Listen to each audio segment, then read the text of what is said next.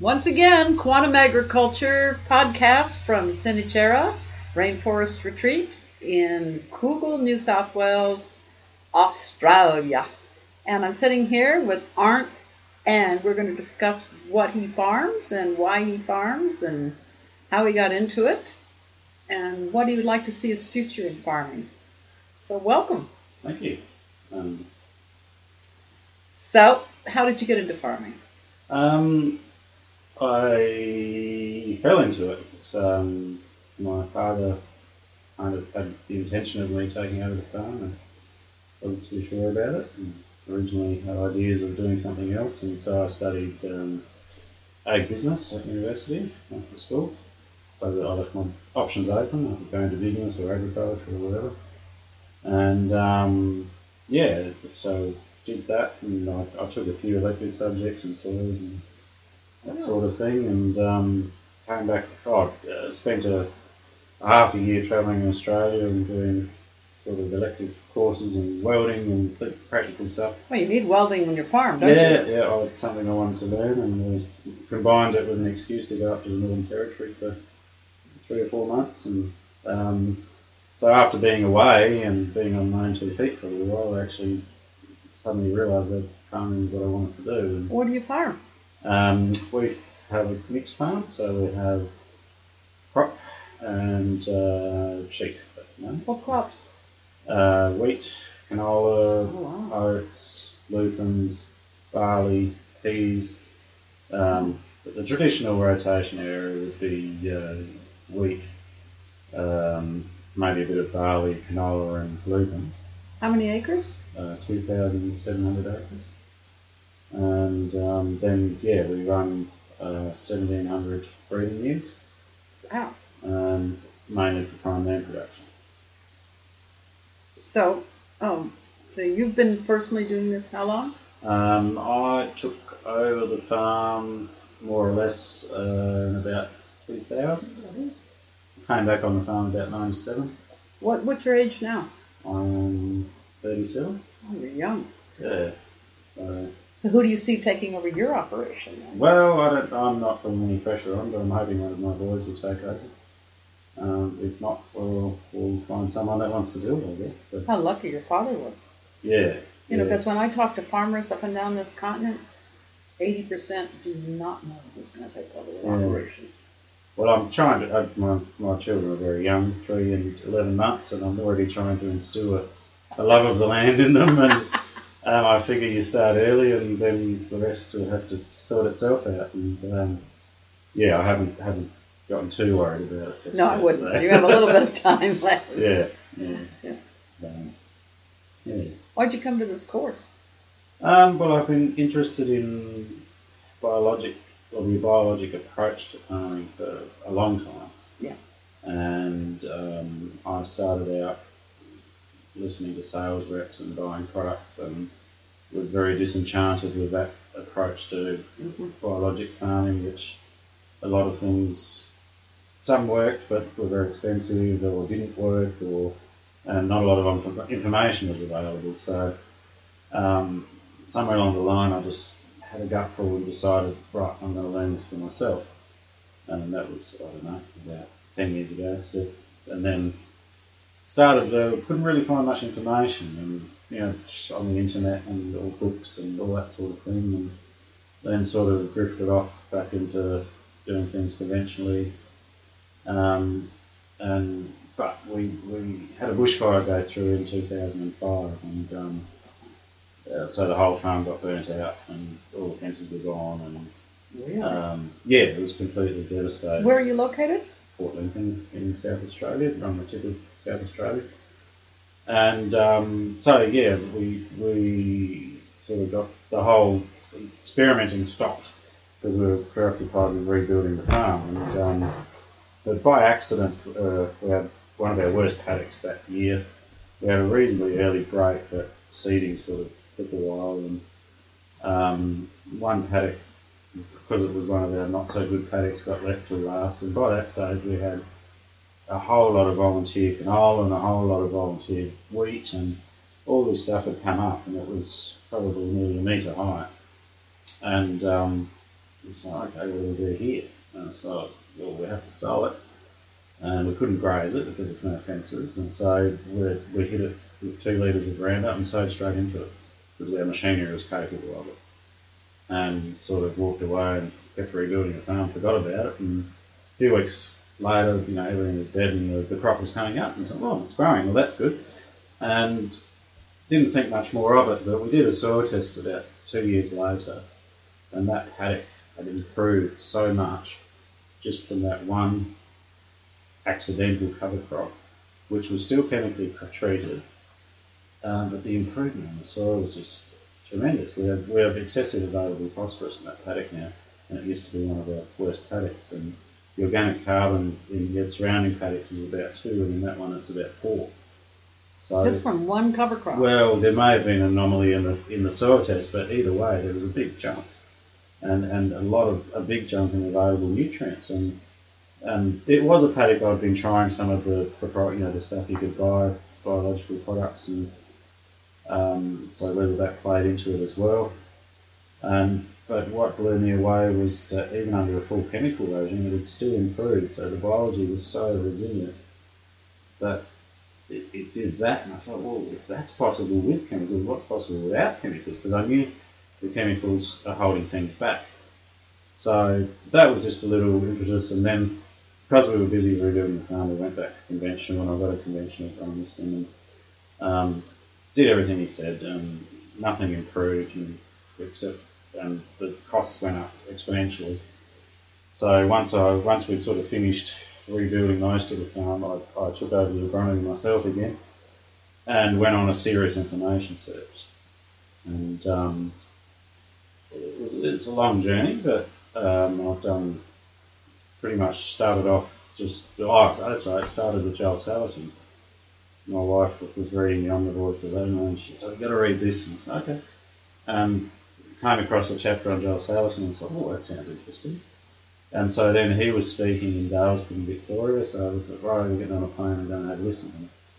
And then when we were there was other like-minded people, and there was people handing out brochures to other... And Joel's not organic, by the way. No, but the method, it doesn't matter. I'm not staunchly anything, I just like the methods. And there was people there handing out brochures for making your own biofertilizer, and I said, okay, that sounds interesting. So back on the plane a few weeks later to do that course, and it sort of snowballed from there. And I met like-minded people, and like Alistair, and we've been bouncing off each other ever since, and doing courses together. And I ended up learning about compost and compost teas, and then took that further by doing Elaine Ingham's 2-week course, and then got a really good understanding of what's going on in the soil and the damage that chemicals do. And I started doing experiments on my farm with chemical versus non-chemical, and doing a biologic test before I sprayed and after, and seeing the difference and the damage, and just wanted to get away from using chemicals. Do you live on the farm? Yes. Another reason to get off the That's right. You see people, young children, older farmers with cancer, and not that older farmers with cancer, and I was like, no, I want to get off this. But there's no real plan. Like, there's no one you can go to and just go, right, how do I do it? So I had to figure it out for myself, and we're getting there, and we're slowly weaning ourselves off. And my pastures are organic now, and they have the most tremendous growth that I've never seen such growth, and on very, very little fertilizer. Are you doing any mob grazing?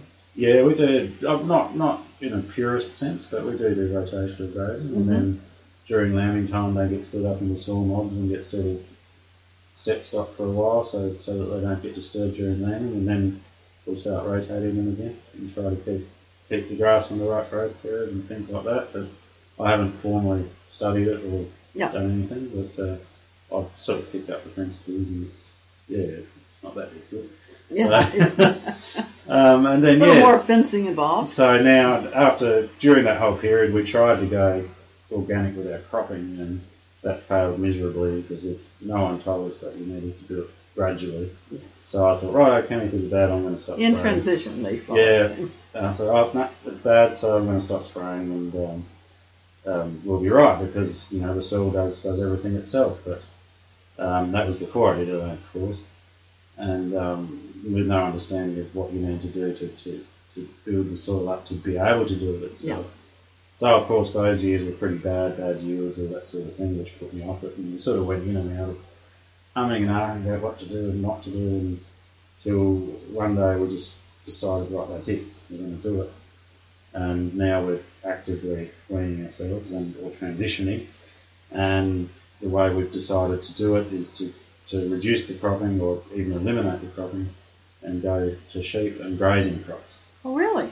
Yeah, so instead of growing crops for grain, we're now growing crops for grazing, and that allows me to grow cover crops, which is what I want to do ever since that first experience with that paddock. So now I can grow polycultures because I'm not trying to grow a particular grain, and weeds don't matter because the sheep will eat them off, so then I don't need to spray in crop. And so it's taken us a whole heap of steps towards rebuilding our soil. Have you read Hugh's article, Boron and Overgrazing? No, I haven't. No. Oh, please do. Yeah. Go to the articles section of Quantum Agriculture website. It's very interesting. It's one of the first articles I give people. Yeah. But I mean, we've lived now in 3 places that were all dairy. Yeah. Rich dairy land. And just overgrazed it. Yeah. Killed it. There's no dairies. And this whole northern rivers was dairies. When we were up at Gyra, it was all dairies. Yeah. You couldn't even get a milk cow to live on that land.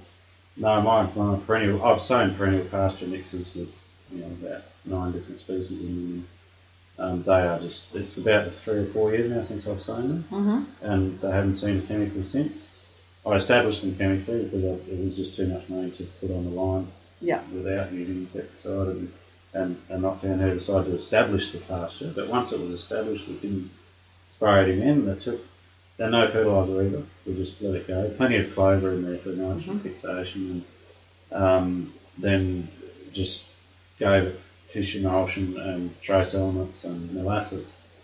And now 2 or 3 years in, you tried sea minerals? No, I'm about to. Yeah, Hugh's real big on sea minerals. Yeah, everyone is. What? Everyone's been telling me, so I'm definitely going to give those a try. But this year was my eureka moment where I can see the soil has started cycling, and the growth is just phenomenal. Like it won't stop growing. I can't graze it hard enough. Wow. Well, you put I lambed in there for 6 weeks. It was down to 10 or even 5 centimetres. I took about 3 weeks later. It was up at 15, 20 centimetres. Wow, that's so gratifying. With nothing, like no urea, no nothing, no phosphates, nothing. So unbelievable. And then I put a mob of sheep in. They were in there for 2 weeks to try and get it down again. Took them out. 3 weeks later, it's up again. So now we're going to be doing our second lambing in the same paddock. So what do your neighbours think? Well, I don't know. I think that's one of the things that's been why people shift. It's because they watch a neighbor who's like, wow, what's he doing? Well, I'm hoping, because I know I've been being watched, and of course. I'm getting successes now, and yeah. What's your father think? Well, unfortunately, he passed away in 2006, so you can't see. But my mother's, I think she's a bit excited. So, yeah. So it's getting really fun. It's put the fun back into fun. Oh, I'm so glad. It was quite depressing when you're locked into a production system that is bad for your soil, but you don't know how to get out of it without losing money. So I think we can see a way out now, which is brilliant. Congratulations! It's really well, it's probably a bit early to congratulate, but at least we've got a plan. And that's you got a plan. Yeah. Exactly. Yeah. So, say 20 years from now, what do you see for yourself and your farm? Well, no idea. Well, it'd be helpful if you did. Hopefully lots of perennial pasture and very low inputs, and hopefully making enough money to be able to expand. Yeah. Or there's an avenue to try and pass on what we learned to other people that want to do the same thing. That's right. So, there's very few people doing what I'm doing in my area. I think 23 years old your son will be. Yeah, well, perfect. Got to give him some time to go travel first. So. Yeah. I love it here because there so many of the schools, because so many farmers, are so far out, they have to send their kids to boarding school, which is kind of an interesting dilemma for people to go off to boarding school. And but they all have agriculture programs, or Yeah, a lot stock, of them do. yeah, or stock showing programs, or Yeah. equestrian programs, or something. See, I mean, kind of like when I grew up in Middle Georgia. Well, it's one place we grew up, but this big agriculture area, and future farmers of America. They wear their blue jackets with a little gold shield on them. Yeah. But still, there was this sort of attitude of like, lower caste. Yeah, unfortunately, that's still prevalent. But that's ridiculous. Yeah. I mean, it's like the major thing in all of Georgia is agriculture. Yeah. And forestry. Yeah. And I mean, it's noble. To me, it's noble to be a farmer. Yeah, I think it's one of the most noble professions there are. So, and very grounded profession. It's a privilege to be able to work with the soil and with nature and the freedom, and I really see it as a blessing to be able to work with nature, and I see it as a responsibility to look after it too. It's not just a take; it's a give and take. Yes.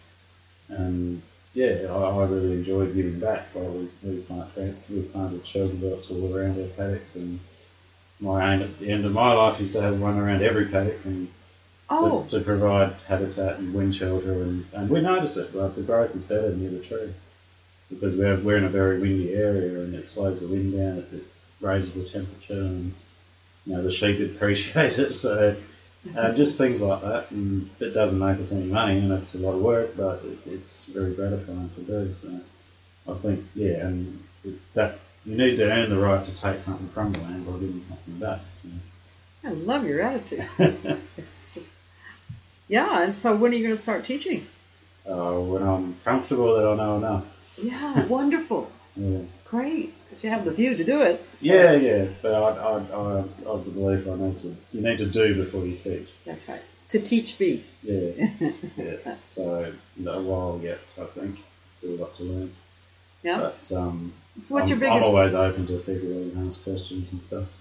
And I know where I was when I started. I knew nothing, and I would have been so grateful to someone who knew something to give me some pointers. So, yeah. What's your biggest challenge? Being authentic. Really? Not the weather, not the labor. Interesting. No. Being authentic is so that this transition period, so that when the plants can't stand on their own 2 feet yet, but you know that you need to stop spraying to allow the soil life to do what it needs to do, but at the same time, the minute you stop spraying, the plants are naked, basically like children who need to have their hand held, and it's gone. So the transition period is quite difficult. Yeah. But we're getting there. We've come up with a strategy. And did you ever read Secrets of the Soil? No, unfortunately, I don't get a lot of time to read. Oh, I understand. It's a very inspiring book. My late husband was co-author of that book. Yeah. And but I remember one of his best sayings was, what the plants love the most, the footsteps of the farmer. That's right. Yeah. Just knowing that you're paying attention. I think Confucius said it's the feet of the farmer grow the plants, or something to that effect. Yeah, well, it's basically, if you're not out there observing, things don't grow. I think it's also that whole intentionality. Just the fact that you're caring enough to go out. Yeah. Hey, fellas, how you doing? Yeah, no, I love when the pastures are growing in spring. It's one of my favourite times of the year. Oh, yeah. I just sit out there and just enjoy it. So, yeah. He was going to be teaching to this beautiful group, because I've been looking at their website, and it's the it's Ontario Farmers. It's this whole group of Ontario farmers, and they have like all their different primary producers, and they're doing something interesting for grain growing. They're doing basically heritage grains now. Oh, yeah. And there's a market now. Yeah. See, people with the gluten-free and all these horrible GMO wheats and everything, but there's a nice little market for these heritage grains. And, we've been the consumer-driven market now. food didn't matter before. You put whatever you wanted in there, but now, Yeah, no, it's good. yeah, it's something you might give a little thought to. With all your infinite time. I still think, though, I mean, grain production is still something that I will be trying to go, not completely back to it, but just as a challenge to see if I can do it organically. And because I think it's a cop out to just grow something that not everyone's eating. Or I think if we're going to try and turn the whole agricultural system over to an organic system, we need to prove that you can grow just as much. Yeah. But better quality. Yeah. And get rid of the argument. Well, look at the Sullivans. If the Sullivans didn't have this weather challenge, they've been organic forever. Yeah. But no, I think we need that to take away this argument that we can't feed the world organically. I think if all the energy that's invested in other research and into chemistry and was directed at organic, it would be amazing what we could achieve in a short period of time. Yeah. IFOAM is International Federation of Organic whatever. That's what their main project is. Our friend Andre Loy, who is actually an Australian, and they've been taking country by country in third world countries and working with their agricultural ministers, and they're getting whole districts and states declared organic. Yeah. And it's bringing into local farming, not Monsanto baked. Yeah. They're bringing it to local farming, and now with the awareness of food and MasterChef and all of that. I think the holistic approach is the answer, because from what my limited knowledge of organics and research into organics, a lot of it is just substitution, where it's the same paradigm of putting things on to make the plants grow, but with different ingredients. Yeah. Rather than looking at the soil as an organism and trying to get it to perform for you. Exactly. And that's why I like what you are teaching with the whole holistic approach and taking every part of it as a system and integrating it into the growing or into the focus of growing something, rather than an isolationist view of, I need to put this on, that one, and then this will grow. Yeah. It's getting everything right, and then things grow by themselves. And I observe it on the farm where you get the odd plant that is on a pile of mulch somewhere, and it's the healthiest plant in the paddock. And you look at it and what's going on there, and you dig it up, and the roots are brilliant, and it hasn't got any fertiliser because it's sitting on this throne of mulch, but it's the best plant there. And it's the same with canola. We conventionally, and we're still conventional at the moment, and we pile on urea to try and get canola to grow. Yet you get a volunteer plant during summer that has had no help at all, and they're the healthiest plants I've ever seen. They've got massive leaves. I can never grow leaves like that trying to grow it. But when it does its own thing, you get these huge healthy plants. So, who's right? The plant. Yeah, exactly. So that's what we need to tap into. Yeah. Yeah. Wow, so I'm so proud of you. It's intuitive to just think, well, to me it was that, you just need to learn what the plants are doing. So your father passed away before you actually started farming? No, I was already going, it was the fire that broke him, unfortunately. He loved that farm, and just life's work just went up in smoke, and I think that broke him out. Yeah. Yeah. Is there anything you do to prevent that? What's that? A bushfire like that. A fire that would just... Insurance. Oh. It's funny because... And we have sprinkler systems on our houses now. But the one thing it taught me is that materials don't really mean a lot. So if the farm burns down, it doesn't really worry me. Well, once you build that biology, it's not going to destroy the biology. No, and it's pretty good. It's just life. So... it's funny because this farmer from Ohio called me one time, just before he and I got together, but I was selling field broadcasters to help pay for Hugh's farm, and this guy, and I was saying, oh yeah, we have this guy in Australia, and he calls me up and says, I need another field broadcaster. And I say, why? He says, because hail season's coming. And ever since I've had a field broadcaster, hail hits all my neighbors, but not my farm. and this one the cow's knocked over, blah, blah, blah. And I said, wow. So I'm telling this farmer this, and he says, well, I can't buy a field broadcaster. And he says, why? I said, why? He says, because I make more on hail insurance growing crops. Yeah. Yes. Yeah. That was, don't mean to diverge there, but Yeah, it's the same yeah. sort of thing, It's like betting against success. It's peace of mind. It means Yeah. I can actually go somewhere in summer without being scared that the farm's going to burn down. Yeah. And if it does, well, it's still a lot of work, but at least you cut it. Yeah. You and I have both gone through house fires, so we relate, Yes. And, Something I appreciate. yeah. Well, it's so different now that you have these young children, too. Yes. Yeah. It's like they all appreciate that. They might never have the chance to have to know about chemicals. Well, hopefully, yeah. Yeah, no, that's one. It's a health aspect too that It's very much so. that's just my personal health, and like I said, I having learnt what I've learnt, I know what the right way to go is. It's just a matter of figuring out how, Yeah.